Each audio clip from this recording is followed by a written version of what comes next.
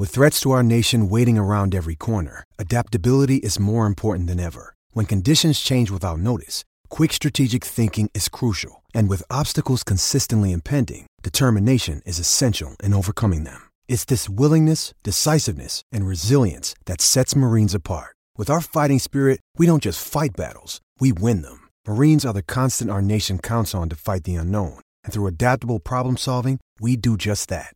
Learn more at marines.com. Now, in your opinion, is a business, can an Alexa skill or a Google Home action or whatever, and maybe you can help our listeners understand the difference, can that be a business, or right now, is it an extension of or integrated into a pre-existing product or service-based business? What's your take on that? I would say, I hate giving this answer, it depends, but it really does, because that's like asking me in 95, could I make a business on the web, right? And my answer would be, well, what are you selling? Because, right, even Jeff said, I started with books because that's what people were willing to buy through the internet, right? And so what's your customer base like? We certainly have APIs for it.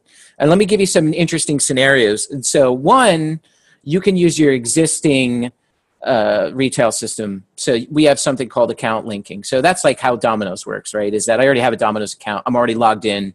I just say it and they're charging through their own system, right? Another way is Amazon Pay integration.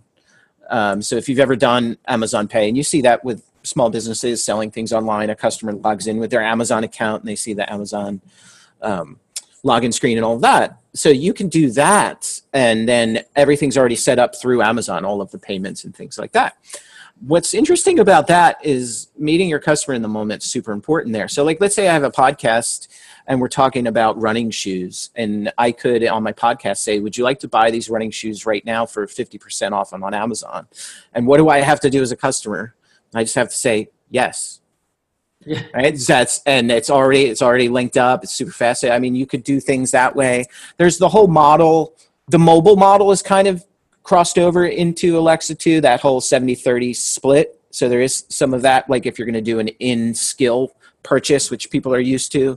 Mm-hmm. So like if you have a game and you want to do power-ups, Jeopardy does this so you can get more turns. That type of stuff's available as well.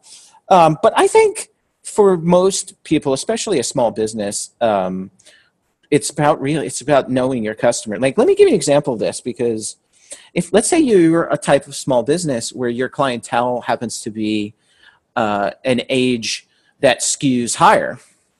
And so maybe in the past that you weren't able to fulfill a lot of web or mobile orders just because of the tech barrier. So you wind up having to support all of these calls, and maybe you have a huge volume of calls and it's a huge cost center for your business, when in fact, if they could just talk to you and order stuff, that would completely solve it, right? So that in that scenario, that's a moneymaker right there for that type of business as well, right?